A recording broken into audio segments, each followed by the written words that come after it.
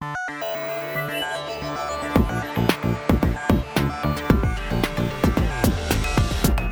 of low moral fiber. Choo choo choo. Sunday, Sunday, Sunday. This is how I saw episode 2. What kind of movie you talking about, man? Okay, so let's move seamlessly now. And I'm Kurt Reynolds. Dirty enough. Settle down, Dom. Do we need to give a parental advisory for this? Clicking furiously on my mouse. Eat the paella. Question's hot. All right, everybody. Let's get swifty. That was cool. That was fun, guys. Awesome. Yeah. Welcome to Men of Low Moral Fiber, the show that would never senselessly murder a majestic mythological dragon that was vindictively giving us chronic, agonizing nightmares, even for $1 million. I'm your host, Ben Helms, and with me as always is my slow-clicking, always geisting, ghost-dispatching big brother and co-host, Jason Helms. How's it going, good sir? I'm never geisting. Rarely geisting. I don't know. I could see you geisting. Yeah, there's a lot of rumors about me geisting. Kathy geisting, maybe? Oh, always Kathy geisting. Oh, man. 10 seconds in. Never we're done already geisting. 30 Rock jokes. I love it. Yeah. Oh, man. Okay, so today we're talking about geisting because we are talking all about the brand spanking new game. It's only 3 months old. Unavowed. Yeah. And Jason, you were responsible for picking this one out. Yeah, I don't remember where I first heard about it, but I just remembered seeing that there was a new point-and-click adventure out there. They come out rarely, and I get excited when they do. It's called Unavowed. Reached out to somebody on their PR team and was able to get us a couple Steam links for it and thought this is a great chance for us to play this point-and-click adventure. And I want to say that the idea was, from a company that I've never heard of and a developer I've never heard of, but that actually was not the case because it was by a developer I had heard of. I was just wrong because I thought it was by Ron Gilbert. It's his nephew. Yeah, no relation. No relation at all that we know of. But it's by Dave Gilbert. Dave! And so it was a chance to play something by someone I didn't know anything about. But that's not what I thought going into it. It was not till after I finished the game, I think, or at least was about halfway through, that I realized it was not Ron Gilbert, which is great because I had all these connections to old LucasArts games in my mind. And I was like, you can see a lot of the same humor. It's clear that, Ron's really picking up on a lot of the stuff that he's done. No. Yeah, and you told me, it was like, you have this new Ron Gilbert game. I was like, no, sweet. And then right before I actually sat down to play it, you're like, no, it's not Ron, it's Dave Gilbert. I have no idea. Yeah. So good luck. See you later. But we already said we're doing it. I was like, okay. And I was so happy with like the first hour or like the first 5 minutes of the game. Where I was like, okay, cool. I'm fine with this not being Ron Gilbert because this game is not only really fun, right? That's our official review. This was really, really fun. We liked the game. And I'm sure we'll have gripes and stuff. But overall, it blew us away. But also, it had that super retro feel. Yeah. Right? I mean, it's right up the Mulp Valley, right? If it was a modern game that was good, that'd be fine. We'd fit it in, but it didn't quite fit that Mulp vibe, But this fit it perfectly. I was stoked that the game was what it was. Yeah, it reminded me the most of the Indiana Jones games from the point-and-click adventures. And it could be just because those are the ones I think that have the most, like, human-looking protagonists. Yeah.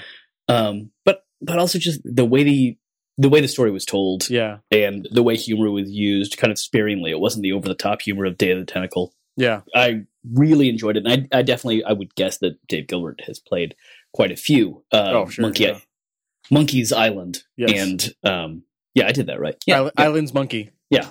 For me, it reminded me a lot of the Prince of Persia. Like I think it was the original Prince of Persia one, early 90s, maybe late 80s, and it had that same type of kind of 3D, or 2D animation of like the 3 or 4 animations of just people breathing, or like the knife fights. Remember Prince of Persia, him jumping and falling onto spikes, that kind of stuff. The artwork reminded me a lot of that. But yeah, it was a blast to play. It reminded us a lot of kind of personally touching gaming moments, I would say, as well, from our past. But yeah, we'll get into the development. We'll talk about the gameplay itself, saving spoilers, because there's definitely some big spoilers that we don't want to spoil. And we'll save those for the end of the discussion. Then, of course, we'll have a mouth-watering round of what's the beer, what's the song, and we'll finish things off talking about what else we've been playing, which I'm really excited for, and that might take as long as the gameplay for this. So, strap in for a long what else we've been playing segment today, and then we'll end things with talking about our final game of 2018, what we're playing next month. So, let's jump in. Sorry, Ron, we're going to talk about Dave today. Dave Gilbert.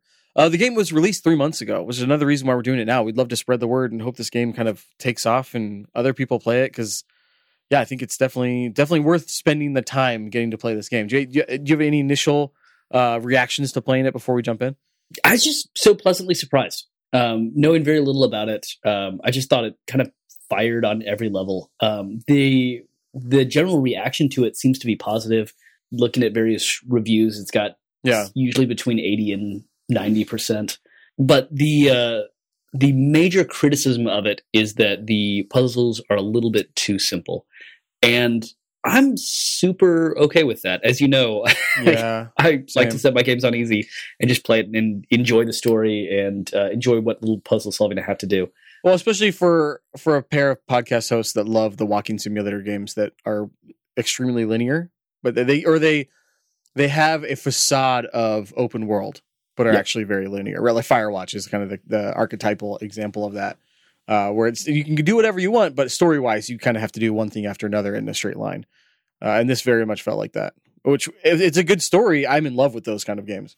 Yeah, Dark Souls exists. If you're looking for that difficulty, you will find places to enjoy it. I mean, Skyrim, Fallout, Witcher. Yeah. I mean, there's plenty of games that are the opposite of linear, right? You can just kind of do whatever you want. You never even have to finish the game and can spend hundreds of hours on it. This is not that. Right. All right, so let's get into development. Sorry, I think we're skipping ahead a little bit. So this was developed by Dave Gilbert at Wadjet Eye Games, which is a company that, it's the name basically that Dave Gilbert uses to publish his own games. So him and a small team of artists and other, I think just artists. I think he does almost all the development on it, all the programming. But yeah, basically the setup for the game is at the top. You choose your gender and your occupation. I was an actor, Jason. Oh, I was a bartender. What was your name? Briseus. It's the name I choose in like everything. Wow. Nerd. Yeah. Mine was Filbert, because it's the name that I chose for this only game alone. Okay. But yeah, it's set in a fictional, I was going to say like post-apocalyptic New York City, but I think it's just like an alternate dimension New York City where like ghosts and demons and like other spirits and poltergeists are very real. It seems like people kind of understand that they're there. No one was really surprised. No, actually, I think it's our New York City and everybody else ignores the supernatural. Oh, interesting. Because there's some conversation that I ran into about that in some of my dialogue options about why don't, people complain about the ghosts. They're like, yeah, they just don't see them. They just, it's easier to pretend. Oh, that's true, right? Yeah, there's the whole idea of like, that some people have the gift to be able to see ghosts and other supernatural things. Yeah, void touch. Thank you. But yeah, anyway, so you quickly, again, not even touching on the story of the main person, you quickly become a part of a team, the Unavowed, whose job it is to basically police the underworld, police the supernatural, rid the world of evil spirits, and maintain supernatural order. Basically, is that? Yeah. They're a terrible definition of what they do. They're the Avengers. Yes, but just Doctor Strange branch. Right. Yeah. Basically, yeah, it works. But yeah, you kind of ride from town to town. You can pick which towns you want to do in what order, solving puzzles and ultimately trying to figure out, big story wise, at least the demon that possessed your character from the very beginning, that you get exercised in the very first scene. So you kind of trying to figure out what that demon wants, and you're kind of following in his footsteps, the trail that he's led. And that was the really cool part. And again, we'll save the spoilers for the end. We'll get back to that. But yeah, I thought that story part and kind of the twists halfway through and the twist at the very end were both just kind of really spot on. They really serve the characters well. There's a twist about 15 minutes in. Really, really quick. Yeah. When you figure out like how you got possessed and all that. Sure. That's true. It's a pretty dramatic story beat that I was very surprised at. Yeah. The game kind of attempting that early. And I was surprised that it actually, for me, landed really well. But again, we'll get into spoilers pretty soon. Before we do that, I wanted to talk briefly about development. Yeah. It was built in Adventure Game Studio, which I have not worked with, but seeing this game really makes me want to play with it, because this game was kind of awesome and looks phenomenal.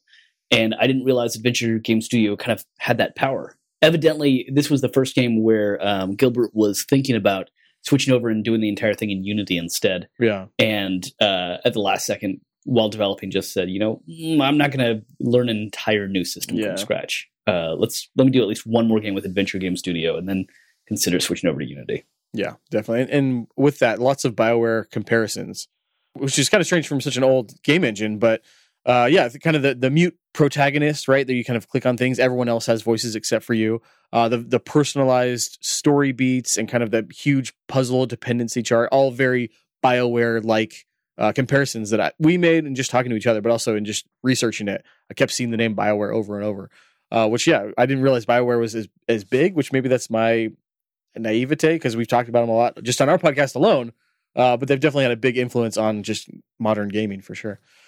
But yeah, the game definitely harkens back to the olden times, the days of like the original Men of Low Moral Fiber. Monkey Island, we've already mentioned, Prince of Persia. It uses a lot of 2D pixel art over kind of these beautiful backgrounds. The whole game is gorgeous, and it's gorgeous in the same way that like the original Monkey Island is gorgeous, right? Which is still blocky. You see squares and polygons and pixels everywhere, but they do, just like my high school basketball coach told me my senior year, he does the best with what he has to work with. So being 5'9", playing basketball in high school, you're not going to be the best, but I did the best, just like this game. You know, I've never seen 2D pixels much prettier than this game, for sure.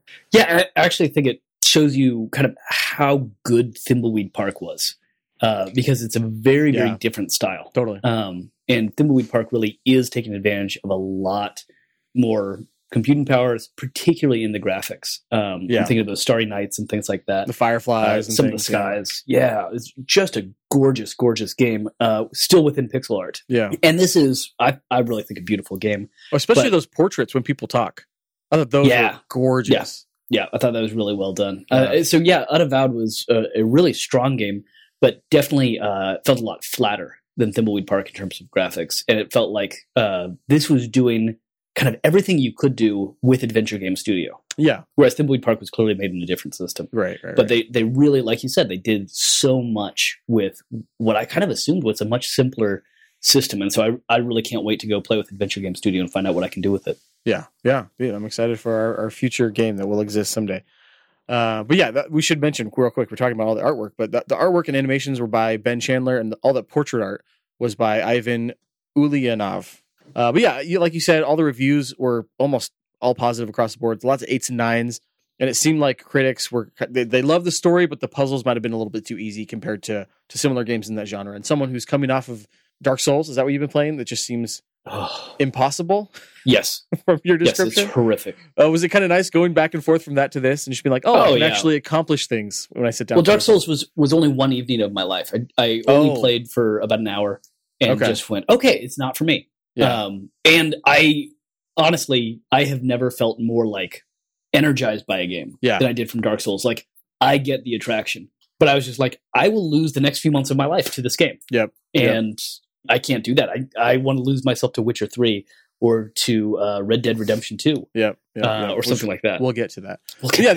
This game did one of those rare things, and I think this is a way that I'm going to start judging these games, is that it made me want to do more side quests and exhaust all of the possible voice acting, right? Hear all of the voice acting from all of the tertiary characters that have nothing to do with the plot or what I'm trying to accomplish, rather than actually do finish the game and do the main story beats that I know I need to do next. It made me want to kind of check out the whole world before moving on to the next thing. There's definitely been a lot of games that we've done that I'm like, okay, what's the next thing? What's the next thing? Rebel Assault 1, Rebel Assault 2.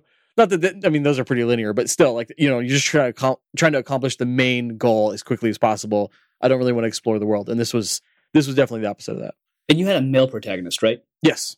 Yeah. So I went and watched a couple different endings and things like that, and was looking at playthroughs, and I played as a female protagonist. And whenever I saw a male protagonist playing, it was like nails on a chalkboard. Like, what? That's not my character. What? This is wrong. This is stupid and wrong. Yeah. I just felt very strong. So I'm curious. You should go look at some playthroughs that have the female protagonist and just see how you feel about that, because you get so attached to your character. Yeah. That's really interesting to see it through another eye. And yours was, did you say an actor? Yes. Yeah. Filbert was an actor. What were some of the actions you could do? So I was a bartender, and because of that, I could get people to tell me stuff. And it would give some of the dialogue options, it would say, in parentheses, bartender.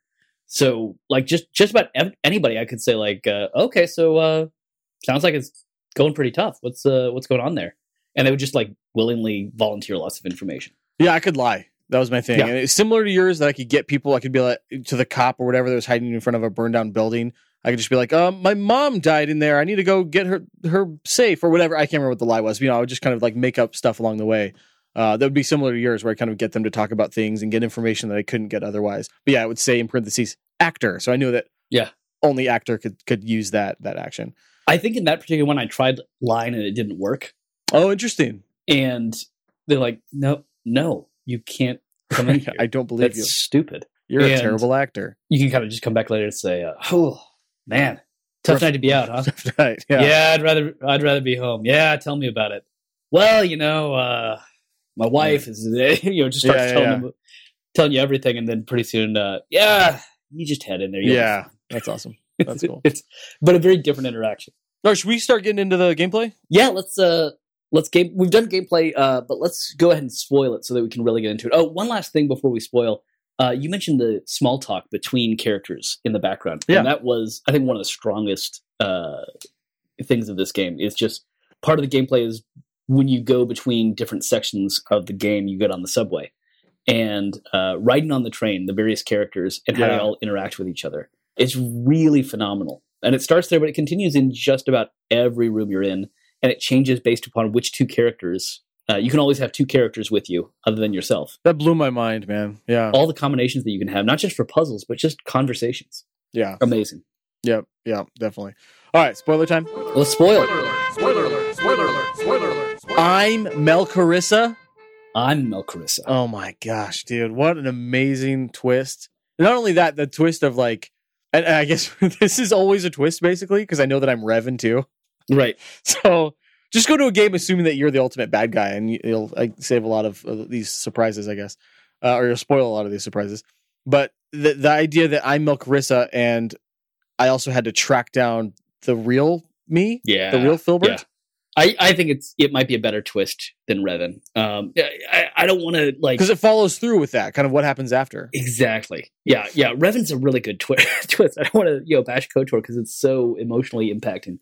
But in terms of just high level kind of thematic twists, so there's three main story beats, right?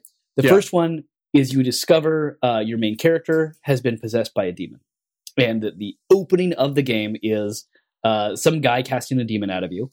Then it flashes back to how you got there, and you have to talk a friend out of locking himself in the bathroom at the bar you work at, or at the bar you go to. I don't know, at your acting studio. Wherever it is that works. Our little theater. Yeah. Oh, nice. I was in a bar, Oh, nice. and so you got to talk this guy out of it, and you go in there, and he shoots himself. Or no, I'm sorry. He gives you his magical tome of demonology. The demon possesses you, and then you shoot him.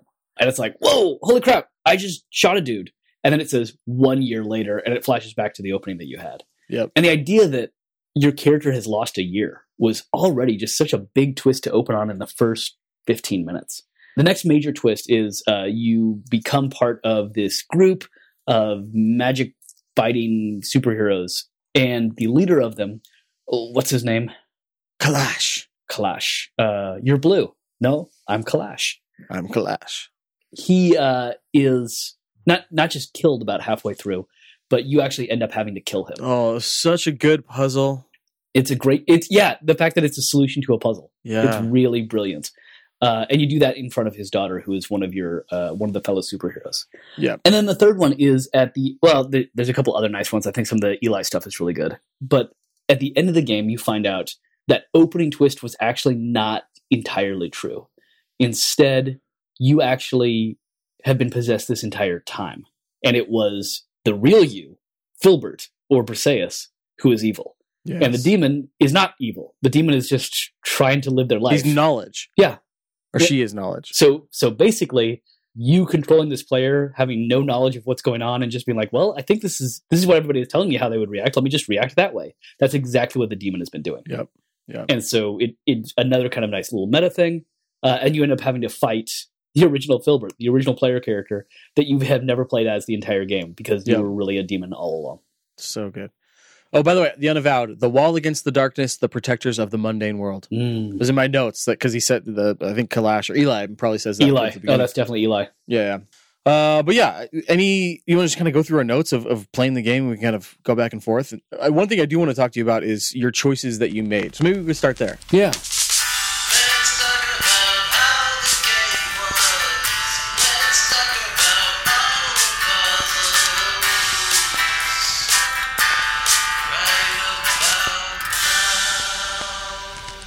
What did you do with Flaming Jordan? Oh, I sent him away into the flame world.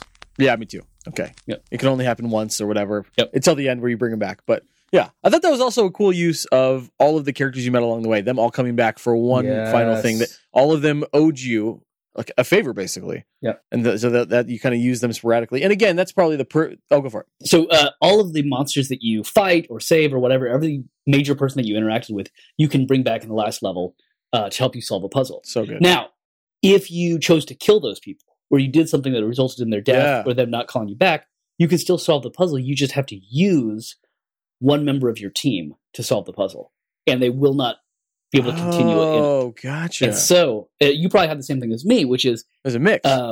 If you don't kill everybody, if you're somewhere in between, which is where I was. Some of them I killed, some of them I didn't, and so I had to use some of my team members along the way. Yep. But I also used a bunch of the villains or various people I'd met. Same. If you do it just right and you make sure that you're on the good side of every single person that you fight or solve or whatever, then you can have your entire team together for the final showdown. Oh, cool. Which probably doesn't matter, but you get an achievement.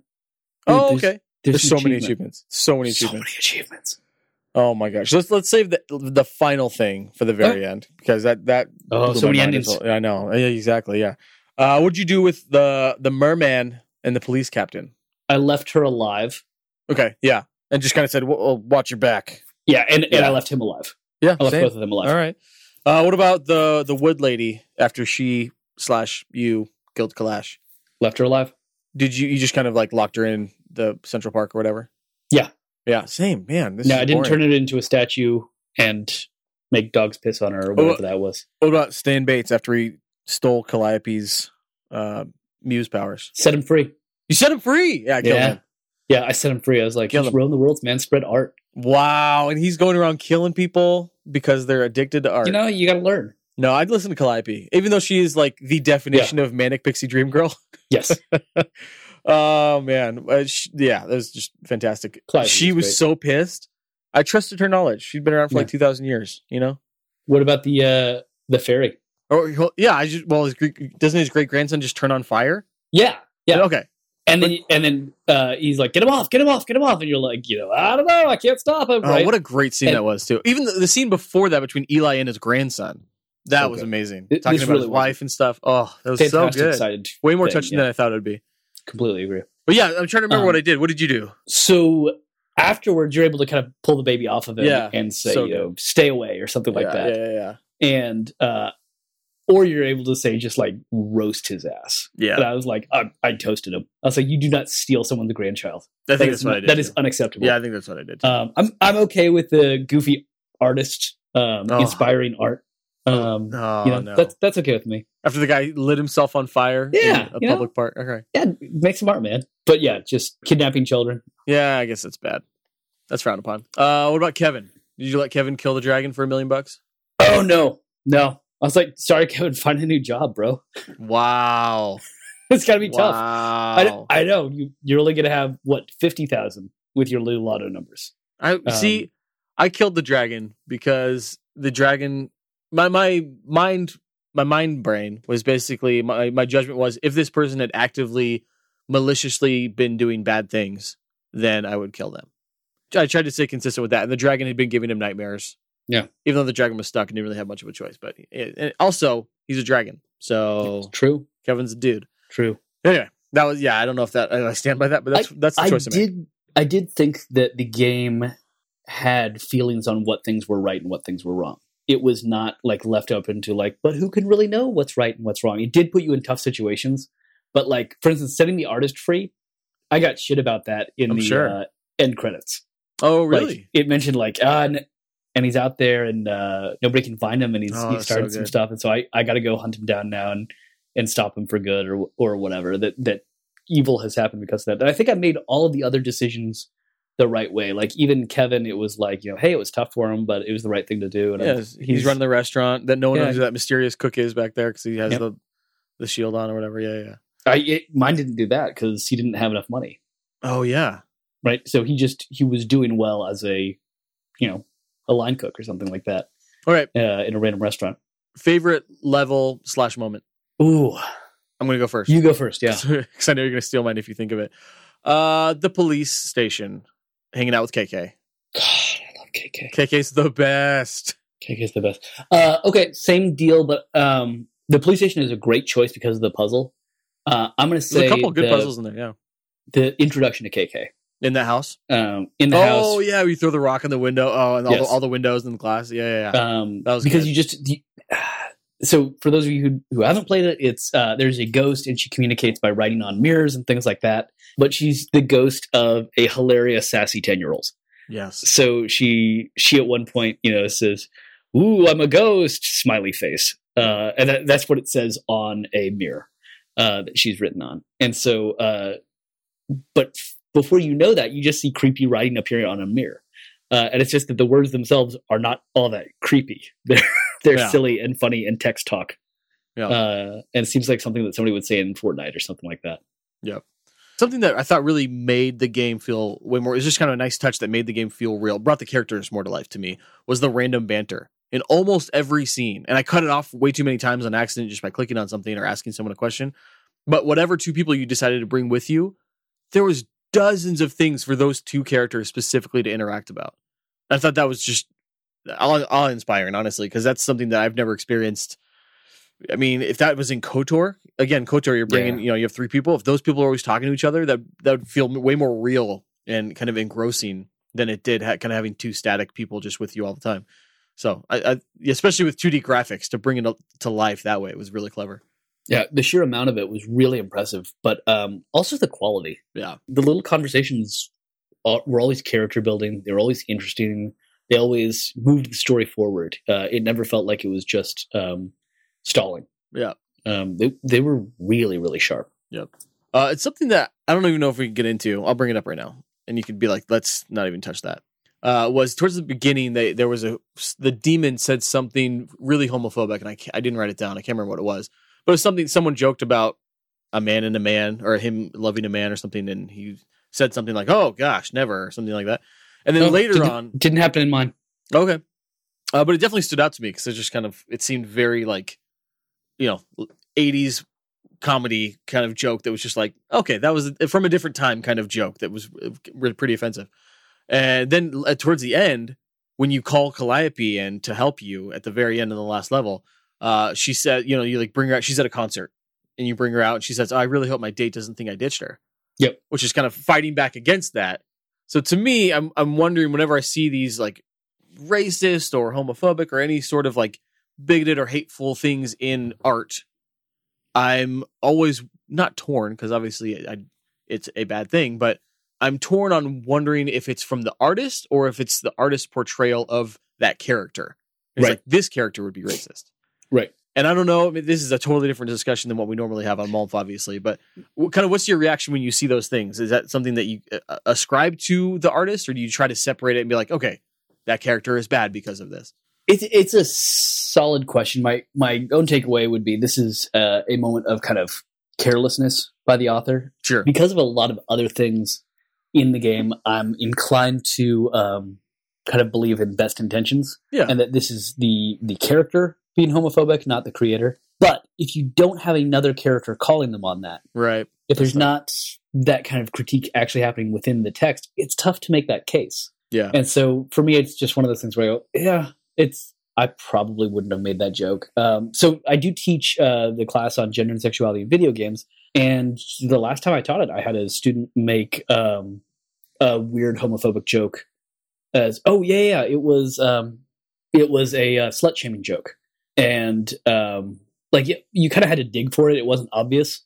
Yeah. And I happened to find it when I was playing the game. And so I pulled him aside to talk to him about it. I said, "Hey, I noticed a joke in your game." And he goes, "Yeah, I know the one. I'm sorry about that." And I was like, "Oh, so you rethought?" He's like, I thought it was funny. And I put it in there. And then as soon as I turned it in, I was like, "Oh, that was dumb. I don't like it."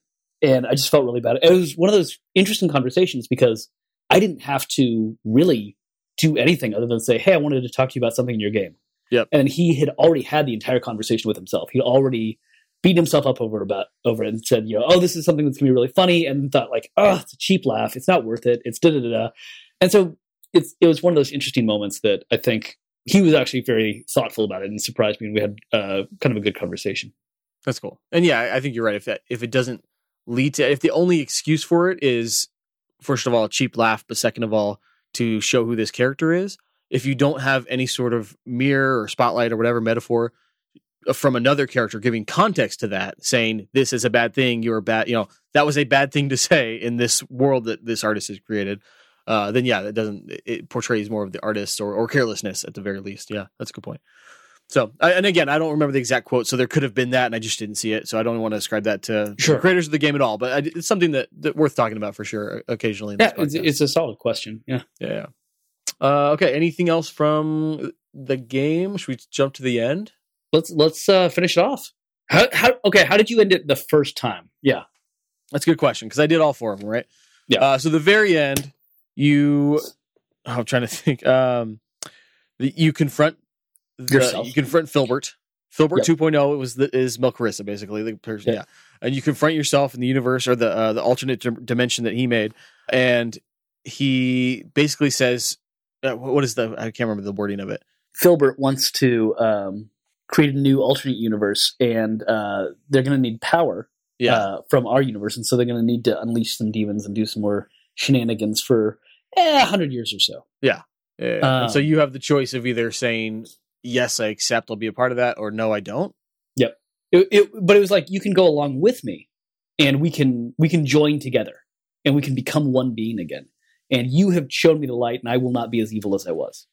Or you can stand against me, and I'll murder you now. That's what it was. Thank you. Okay, yeah. And so, think the first time I was like, fight it. I think I said, murder me now, or like, I'll stand against you. Yeah, I think that's what everyone would do, right? It seems like the obvious thing. And let's fight, dog. So the problem with that, and the reason this is a good puzzle, and I don't hate it immediately, is because he gives you a break and to click on things in the room, which should be an obvious red flag to you and I. Yes. To be like, oh, okay, I need to do something now. There's no clock running. The bad guy's right in front of me. There's only like 3 things in this room I can click on. Click on one of them. And instead, both of us stupidly clicked on the bad guy and kept talking to him. Yeah. And our choice was, I'm going to fight. 10 seconds it was later. because I was too gripped by the narrative. I was like, I don't want to do a puzzle. I got to find out what happens. Right. No, I know. Yeah, exactly. So we clicked through it, and he possessed the body again, or I guess repossessed his own body. Yeah. And went through methodically, room by room, killing all of the unavowed, all your friends, the people you spent the last 10 hours with or whatever, which was heartbreaking. Yes. Seeing them turn to like just skeletons and their bodies rip away. Oh my gosh, dude. And then it ends. Yep. And then you immediately play it again and do the other option. Which is my last save. That one's got to be better. Right? Yeah. Go to the other option, which is, okay, I'll go with you. Oh, dude, it's just as bad. It's the same thing. It's just as bad of an ending. And he ends up, does he kill all your friends in that one too? Or no, he says they'll be here until I come back. Yeah. That's what it was. So you go back to Earth or Earth 606 or whatever it is, and then they stay there just paralyzed or unconscious for years possibly. So what you're supposed to figure out is you can step up to the edge of the building and threaten to jump off. Which again, there's 2 choices. Yeah. So yeah, basically the 2 options are you have your Filbert, right, the character, release you from your body, or on second thought, no, this is the only way to stop you, and you fall back and kill yourself. So which one did you choose? I chose fall back. Jump off, right? Yeah. Sorry, fall back and jump off, and you kill yourself. And yep, me too. Destroys Filbert, or is he locked there forever? Can't remember what it was, but basically, yeah. And your friends are all free. Yeah, your friends are all free. Yep. Which is funny. I think I was kind of ready to do that one because the previous 2 endings had been so bad that I was scared. And I was like, I'm not going to screw with this. I'm not going to do any come any closer. I'm just going to end it. And then, of course, the best ending was if you say, come any closer, and I'll jump. Yep. Man, what a cool way to end these games. Can you imagine if Monkey Island had 4 different endings? Yeah. Or if it all turned out that you were at an amusement park and you were both kids. Okay. All right. Sorry. Those games are so good. So good. Well, we got to play those again. But no, this was such a pleasant surprise. And I'm so excited that we have so many other Dave Gilbert games to go back and play. True. And so we will get into the Blackwell Legacy and all the various episodes and sequels of that at some point. Yeah, definitely excited for that. All right, what's the beer? This game's pretty fun, even with frustration. When I was all done, I just had to question, what's the beer, what's the song? I can't always tell. I just want to know, what game is Westy 12? All right. Mine was local one, Revolver, Blood and Honey. Ooh. And I chose it because it is accessible and enjoyable. And that's what the Unavowed is. It is not a game for people who are, you don't have to have played 20 different point-and-click adventures before playing this. It shows you how it works pretty quickly. The puzzles are pretty straightforward. But you don't have to make it difficult to make it fun. I thought it was just a phenomenal game. We made I think just a honey pale ale maybe it was a honey amber. I can't remember. For our wedding favors or whatever for all the guests at our wedding. And so any honey ale always reminds me of that. And the blood is blood orange. We just put our own blood into it. Yes. So, It's also a Surprise. dangerous. It's also a dangerous beer because it's like 9% and tastes like just light, sweet, just for nice. an American ale. Yeah, jeez. All right, how about you? Yeah, I went with something that only I can have apparently, or unless you come to my house in the next couple weeks. But a dram from my Infinity bottle of whiskey, which basically Infinity bottle is kind of like Solera if you're familiar with how they make balsamic vinegar. Yeah. But basically it's the simple way is I take a couple ounces from every whiskey that I own and put it in this. And so whenever I get new whiskey, I'll pour the first 2 ounces into this bottle. So it's a blend of all the whiskeys that I like and that I buy and that I drink. So it basically it's become this really good blend of old and new whiskey. Not only like how old it is, but it has like that smoky peatiness of like Grand Old Scotland and like Islay peat Scotch. And just like this game is graphically and thematically old school, like we were talking about. But the Infinity blend also has kind of the cherry and vanilla notes of like virgin American oak from bourbon, which is the New World, America. Just like this game is a new game. So I had to get really nerdy there with my whiskey knowledge, but I thought it was a pretty good metaphor. And my song is Weezer's Heart Songs, which is a song off the Red album that you and I listened to a bunch when it first came out on our way to Comic-Con. I want to say in 2008. Yes. Maybe 2009, which one of those. But yeah, we listened to it the whole way down to San Diego, just kind of bumming around town.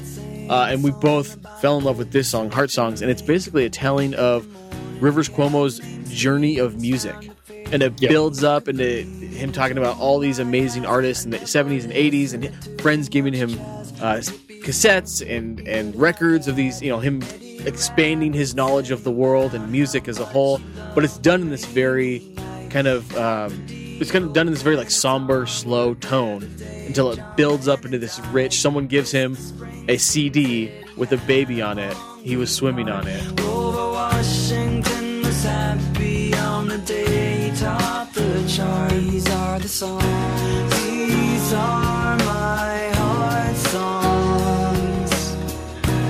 They never feel wrong. But basically, it's someone giving him Nevermind and like blowing his mind, and him creating Weezer and them becoming one of the biggest bands in the world. But anyway, amazing song, and the narrative of kind of the time traveling through all of the music that Rivers Cuomo loves reminded me of this game because it was kind of a greatest hits of all of the old school games we've done, but basically with a modern twist, just like Weezer's song. It's only 10 years old. And it ends with this, and it has that kind of morose tone, just like this is dealing with underworld and demons and ghosts and stuff. So it's kind of a theme throughout the song as well as through the game. Whew. Yeah. What about you, man? Nice.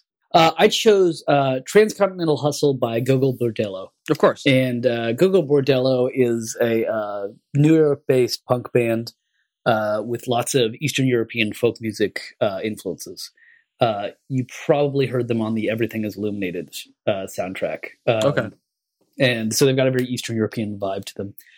And I chose them because I thought it was so interesting how Unavowed was so clearly about New York. Totally. And it does that mostly without using landmarks, right?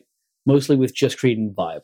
Yeah. And conversations about the L train or the F train or whatever it was that Eli wants to talk about. Like, it really creates that in a nice way. And so I decided to choose a New York band that is also seems to resist what we might think of as American, because that's what the Unavowed is. It is very, very American, and yet it's made up completely of immigrants and people who don't quite belong. Yeah. And I thought Gogol Bordello was a nice match for that. And then I just was looking through their music. I hadn't listened to anything recently, and I picked up Transcontinental Hustle. And I'll just read the opening verse. When death comes, I won't be there. In fact, I will not be found anywhere. Not in Nevada, not in Sahara. on Chomolungma or Guadalajara because I'll be climbing top of Never Neverest with my contaminated friends. And that just sounds kind of like the game. On Chomolungma or Guadalajara, cause I'll be climbing top of Never Neverest with my contaminated friends. Hey, hey, hey, hey, howdy, howdy, ho, howdy, howdy, hey. Jay, what else you been playing? Oh, so much. Hey, I was hospitalized this week with a weird stomach bug. I'm doing okay now. But while I was there, I pulled out Hotline Miami, a game I had wanted to play for a long time and the perfect game for being on morphine. Okay. Because it's very much, it's like a puzzle action game where you're just trying to figure out how do I kill the 45 guys that are in this building armed with different weapons and just strategize through there and then play quick reaction stuff. Nice. And just get better at all these little things. And it was very thoughtless and fun and an easy way to go through my morphine. Nice. I've, of course, continued to play Witcher 3. It's amazing. And I'm taking a break from that now because I just got Red Dead Redemption 2. Thank you, Ben. Happy birthday, good. me. Hey, happy birthday, you. Yeah. So let me go back and segue into my journey to Red Dead Redemption 2. I'm probably 6 to 8 hours in. But you gave me Breath of the Wild, or you gave me a Switch. I got you a game. That's even. Yeah. But anyway, we'll figure it out later. And you let me borrow Breath of the Wild for the past month. So I've been playing that a bunch. I'm probably 20 plus hours into that. And it is frustrating. You're shaking your head at me because I don't love it. And I wish I loved it. No, it's fine. I love Zelda games. It was my realization that you said 20 hours. And I was like, oh. What? Sorry, because I want to be like, no, give it more time. And it's like 20 hours. Don't give it more time. 20 is a lot, You right? know the game it is at 20 hours. Yeah, I've explored the whole map. I've done almost all the towers, right? So I understand a lot of it. It's, to me, I don't love the controls, but that's not the main reason. I mean, because I keep going back to it. To me, and I don't want this to be insulting to you personally. I know you didn't make this game. It's like a really, really good like mobile game in the sense that there's not a lot of story, at least story that you're interacting with on a daily. Yeah, or there's no story. Okay, yeah. So there's not a lot of story, other than just like an overarching like this is what happened, this is what you need to do, and that's kind of it. Even the stuff when Zelda's like speaking to you, it doesn't give much more develop. I guess through your memories, right? If you go around and search for the photographs, you get more of the story. But that's like I've done one of those. Oh, I did in my 20 hours. I couldn't. So that would definitely is a little more intriguing. I can see how they could try to read backstory. But the gameplay, like fighting the bokoblins and whatever other animals and stuff or other monsters around there, can be really fun. And I'm definitely getting better at that. I'm understanding the mechanics of the dungeon or the shrines a lot more. I love just running around and flying off things with my paraglider and climbing stuff. Super fun. Could do that and explore almost endlessly. But at the end of the day, it's still just like I can play for 2 hours straight and just be like, what did I... Yeah. Like I didn't really... I found 3 shrines and I shot a couple, I got a new bow or something like that. Like nothing really felt accomplished. It just felt different than the previous day. Yeah. And with playing Red Dead, and we talked about this with playing Witcher, but in just the past week of playing Red Dead, there's constant story. Yeah. And there's, I think something that was, I'll link to this video because I'm totally stealing this idea from someone in the show notes. I'll link to someone's review of Red Dead. And basically it is the idea of Red Dead, something it does different than any other game maybe ever, is it almost completely lacks in abstraction. When you need to clean your gun, you literally need to get out oil and a rag and wipe your gun down. When you travel somewhere, there's no fast travel. You have to get on a train and you have to take the train to that next town or get on your horse and ride even longer. And when they do have fast travel eventually, it's like a 3-minute cutscene. Or maybe it's like a minute, whatever it is. It's not like instantly loading. It's like it shows you on your horse traveling there. You do not get to complain about the controls of Breath of the Wild after talking about how good Red Dead Redemption 2 is. Are you having issues? There's just so many buttons. Oh, yeah. And so many things that any individual button can do. Oh, which all is the time. in many ways like, oh, that's really cool. Yeah. But it's this tension between realism and simulation where, oh, really? Was it super realistic that I fell off a cliff because I couldn't remember which button was this? Was that realistic? Is that just a realistic thing that someone did? Cool. No, I'm glad the game is realistic. Yeah, but it also is pretty forgiving of that. If you die, it's like, Sure. all right, you wake up 30 feet away. Sure. I really like the game so far. Don't worry. But I just won't. if I'm going to critique one of these two games Do in it. terms of controls right now, it's definitely going to be Red Dead Redemption 2. Really That I do not find in any way the controls to be intuitive. intuitive. Thank you. That's the word I'm looking for. Yeah, intuitive at all. By the way, complete opposite with Witcher. Witcher 3, it took me 15, 20 minutes to be like, okay, so what does this do? And yet very quickly felt like, okay, I get it. I get how this works. And it'll take me a while. I remember early on with Witcher 3 being like, how the hell am I ever going to remember which sword is which sword? Yeah. That's the stupidest It's thing like, ever. oh, L or R.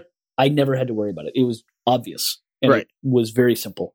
And some of the other things you ignored for a while, and then you slowly were like, oh, and now I'm going to start using this because I've gotten enemies that are going to require that. Right. Oh, yeah. And it let you see it seems a little bit as a video game. Red Dead Redemption 2 seems so invested in not letting you see it seems as a video game that almost all I see are it seems. Yeah. If that makes sense. Like, I'm going to show you so much that you have to clean your gun that all Jason's going to think about is, oh, so R2, R trigger, R button, X, Y, X. That's how I clean my gun. Just a real quick that. All right. So cool. but also I've never cleaned my gun. Sure. So it's not something you have to do every day or anything.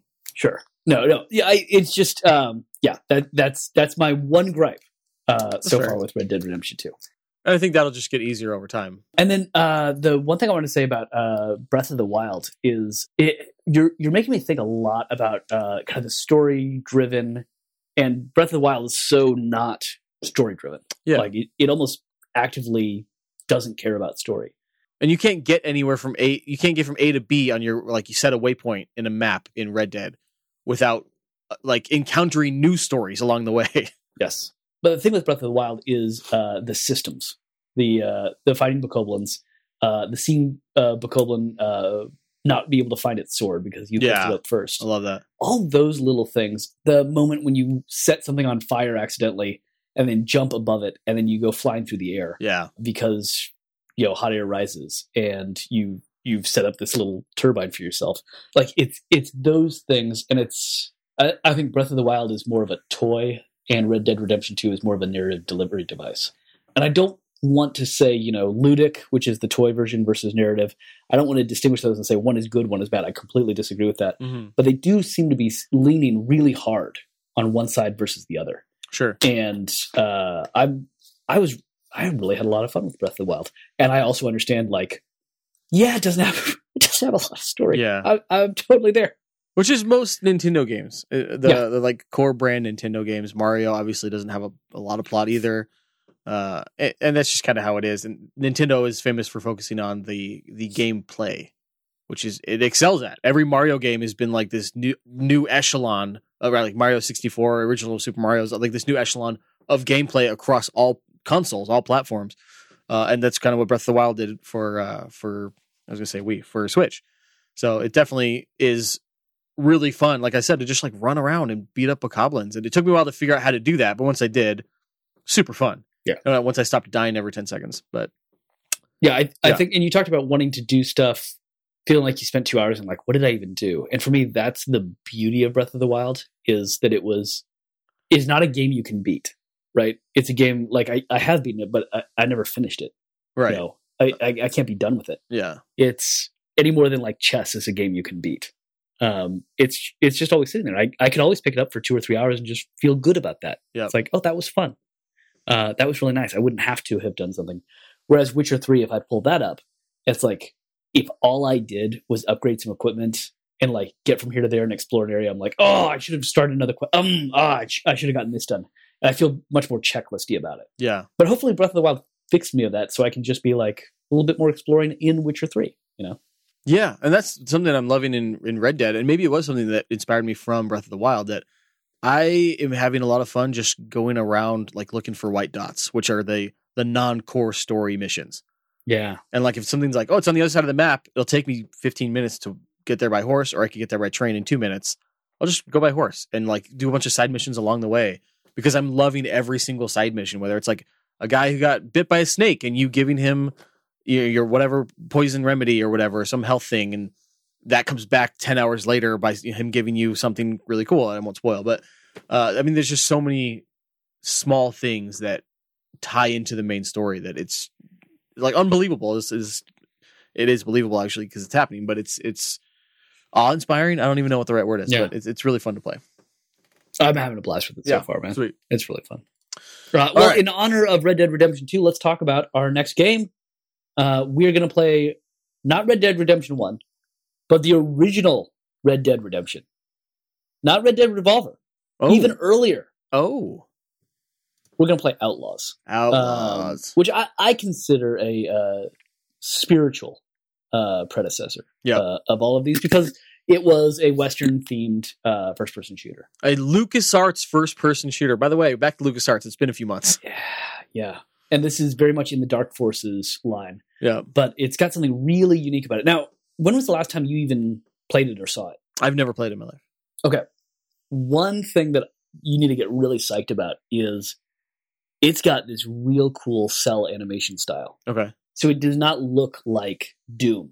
It does not look like Dark Forces. Okay. Like, it looks like a Dark Forces level. And then you see somebody walk around in it as though they're walking around in a Chuck Jones cartoon. Like they just walked out of Wile E. Coyote. Oh, so like those hard black outlines to everything. Yeah. I'm looking at video right now. That's cool. Just the way they move. And the fact that your hand moves that way. Yes. I think it works really well. I played about 3 hours of it last night, and it is a blast. I really enjoy it. The only downside would be, it's got those really big, long, puzzle-centered levels where you've got to click 30 different switches to get from here to there. Yeah. So get psyched for those again. But other than that, man, I love it. And the main story, I can't wait to talk about it, but it's much, much better than Jedi Knight. Really? That's all I'll say about the main story. Yeah. What? As I've gotten into, oh, geez. Yeah. All right. I'm excited to jump in. Dude, you remember the full motion video from Jedi Knight? Oh, I thought you meant the story was better than Jedi Knight. Yeah, probably that too. But I don't know where the story was. It wasn't an amazing story, but yeah. All right. The full motion video was rough. Okay. Gotcha. This is really, I like the animation a lot. I think it's really nice. I'm going to do a real deep dive into the research on the influences because I'm excited about it. Sweet. Oh man, I'm excited to play that.